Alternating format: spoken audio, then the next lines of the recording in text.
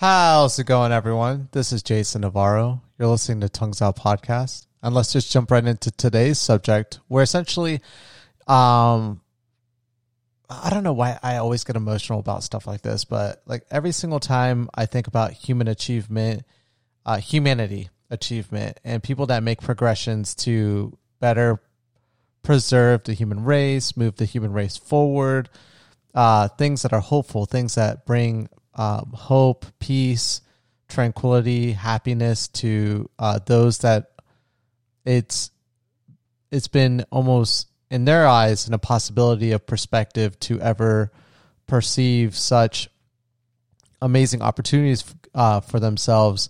All of those things always get me emotional. They always remind me of just how awesome it is to be a human and how there are great people out there that are leaving lasting impacts on humanity. And they are who I hope in the future, if intelligent life were to be watching over us, or if there's some overseer out there that's kind of watching what happens on Earth, that they are what is taken as a direct representative of what humanity at its best can be.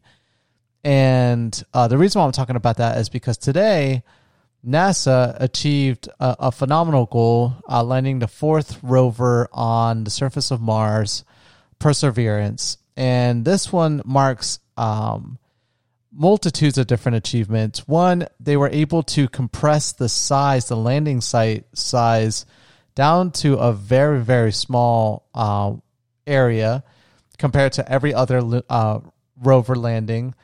And this rover, Perseverance, actually has a phenomenal goal. It was landed somewhere where scientists believe there was a massive lake of water billions of years ago on the surface of Mars. Now, obviously, all of that is gone, but this remnants of a lake still exist. And if their theories are correct, this could potentially be a site of where early life could have existed on Mars, or where life in general could have existed on Mars. And this is kind of an exciting experience because Perseverance's main goal is to determine if life did exist or currently still exist on Mars. And its goal is to drill samples out of the ground in this crater being the size of I think they were saying the equivalent, the depth and the size of Lake Tahoe, which is pretty cool. Because I've talked about Lake Tahoe plenty of times on this podcast. And it's on the outskirts of this lake, or the crater that is the lake, and it is drilling down into the ground and gathering samples of terrain in that area. And its job this time around is to gather these samples, put them in tubes, and then leave those tubes behind in different sites where it's gathering these samples. And then another mission will be sent out in the future that will essentially be, its only goal is to land on Mars, grab these samples, and then have the technology to send those samples back to Earth, which in itself is a challenging goal, but one that they think will be something that we could do in the next 10 years or less. And so that is super exciting because no samples of Mars have ever been directly taken from the planet and sent back to Earth. There have been what is thought to be Martian rock and things of that nature found on Earth from very strong asteroid impacts very strong asteroid impacts that have hit Mars, that have launched space debris off of its planet, and that's kind of scattered throughout the solar system and luckily landed on Earth. And so there's what's thought to be some Martian terrain on Earth, but nothing in the scope of gathering, samples from the planet and then sending it back to us. So that in itself is pretty amazing because, within those samples, if we're able to determine that there is some, amino acids or carbon components that, would only be derivatives of some kind of life that had existed on Mars prior or currently does, then that would completely shatter any thesis or idea that life only has existed on Earth. I mean, just the idea of that is so perplexing and so crazy. I love space. Space is one of my favorite subjects to talk about. I am amazed by the human ability to understand what infinity is. A lot of people take that for granted, but when you sit there and you close your eyes, you can literally drift faster than the speed of light through space and imagine many different scenarios in space. You can travel as fast as you want to in your mind.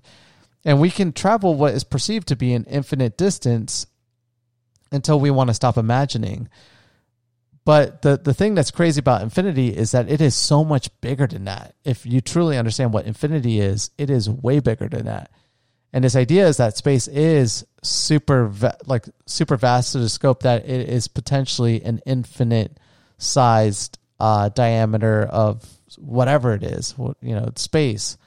But within that space, we now know that there's a ton of matter, tons of stars, and we've known for roughly 25 years plus that now every one of those star systems are orbited by planets. And just in our galaxy, our Milky Way galaxy, there's about 1 billion stars. And the sun, for instance, is a star. And, every one of these billions of stars has a planet on it. And there are approximately 1 billion galaxies out there with themselves 1 billion stars. And so this idea that in all of that vastness of mass, of planets and interesting stellar objects and opportunities for whatever you want to think of, like a cosmic bodies, that this is the only planet in all of the universe that can sustain life, it just sounds so stupid to even say out loud. It is so improbable. It would be almost an infinite amount of zeros, 1% chance that would be the case. And so that's why a lot of scientists are pretty much they don't want to say for sure because they need to have some measurable thing to solidify the idea that there is life out there somewhere else. And this is our steps to figuring that out. And hopefully, I'm so excited to know that within the next, 10 years, maybe less, that is something that we'll definitely know more about. Another cool thing about Perseverance is that it's going to be the first rover on Mars that has the capability of dropping a drone off on Martian soil. And this will be the first manned flight or the first terrestrial flights, I think. I don't know if they're manned because there's a delay. There's a 7-minute delay between Earth and Mars because it takes light to travel 7 minutes from Mars to Earth and then another 7 minutes to send signals back to Mars. So it's a round trip's like 14 minutes. So you can't control something live, but I think they can send it commands and then the drone will then initiate those commands. So I guess it is a manned flight. So this would be the first manned flight of an object on the surface of Mars if it's successful. So they're testing first tomorrow morning whether the drone is going to power on inside the rover. And then sometime this week, they will then deploy the rover or deploy the drone on Martian soil. And then I think within the scope of this week, they will attempt to do a flight. And then they have 4 scheduled flights, test experiments to fly a drone on Mars, which I think is so cool. This thing obviously is equipped with cameras on it and will be able to take up-close photos of the rover, which is also never been done before. And so this is just all exciting stuff. And what this can mean for all of us. These are just the first steps in man's, not first steps, but the first, because every previous rover has led up to this point. But this is the first, in my eyes, the first steps for us to finally get man on Mars and get people on that planet.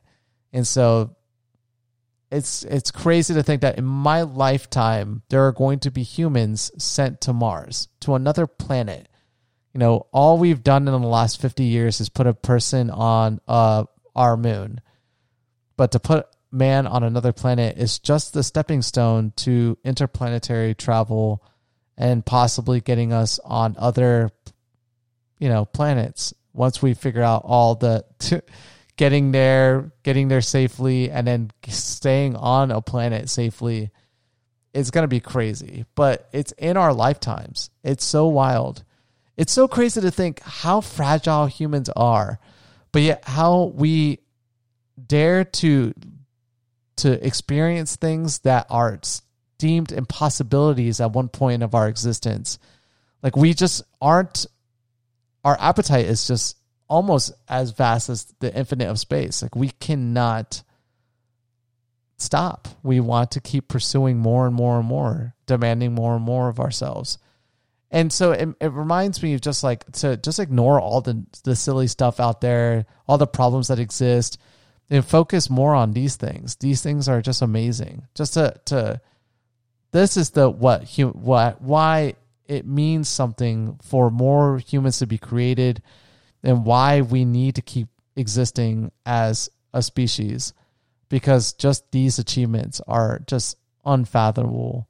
But either way, just want to talk about that today. Thank you guys so much for listening to today's podcast. I would definitely recommend you guys watch the JPL or NASA JPL, the Jet Propulsion Lab, essentially do like the countdown of watch the whole scene of NASA, just the culmination of these last years preparing for this mission, they sent this Perseverance out in July of last year. So it takes about 7 months for this thing to make it to Mars, and then they can't control it. It's all automated. This thing has to figure out how to land on Mars without completely obliterating itself.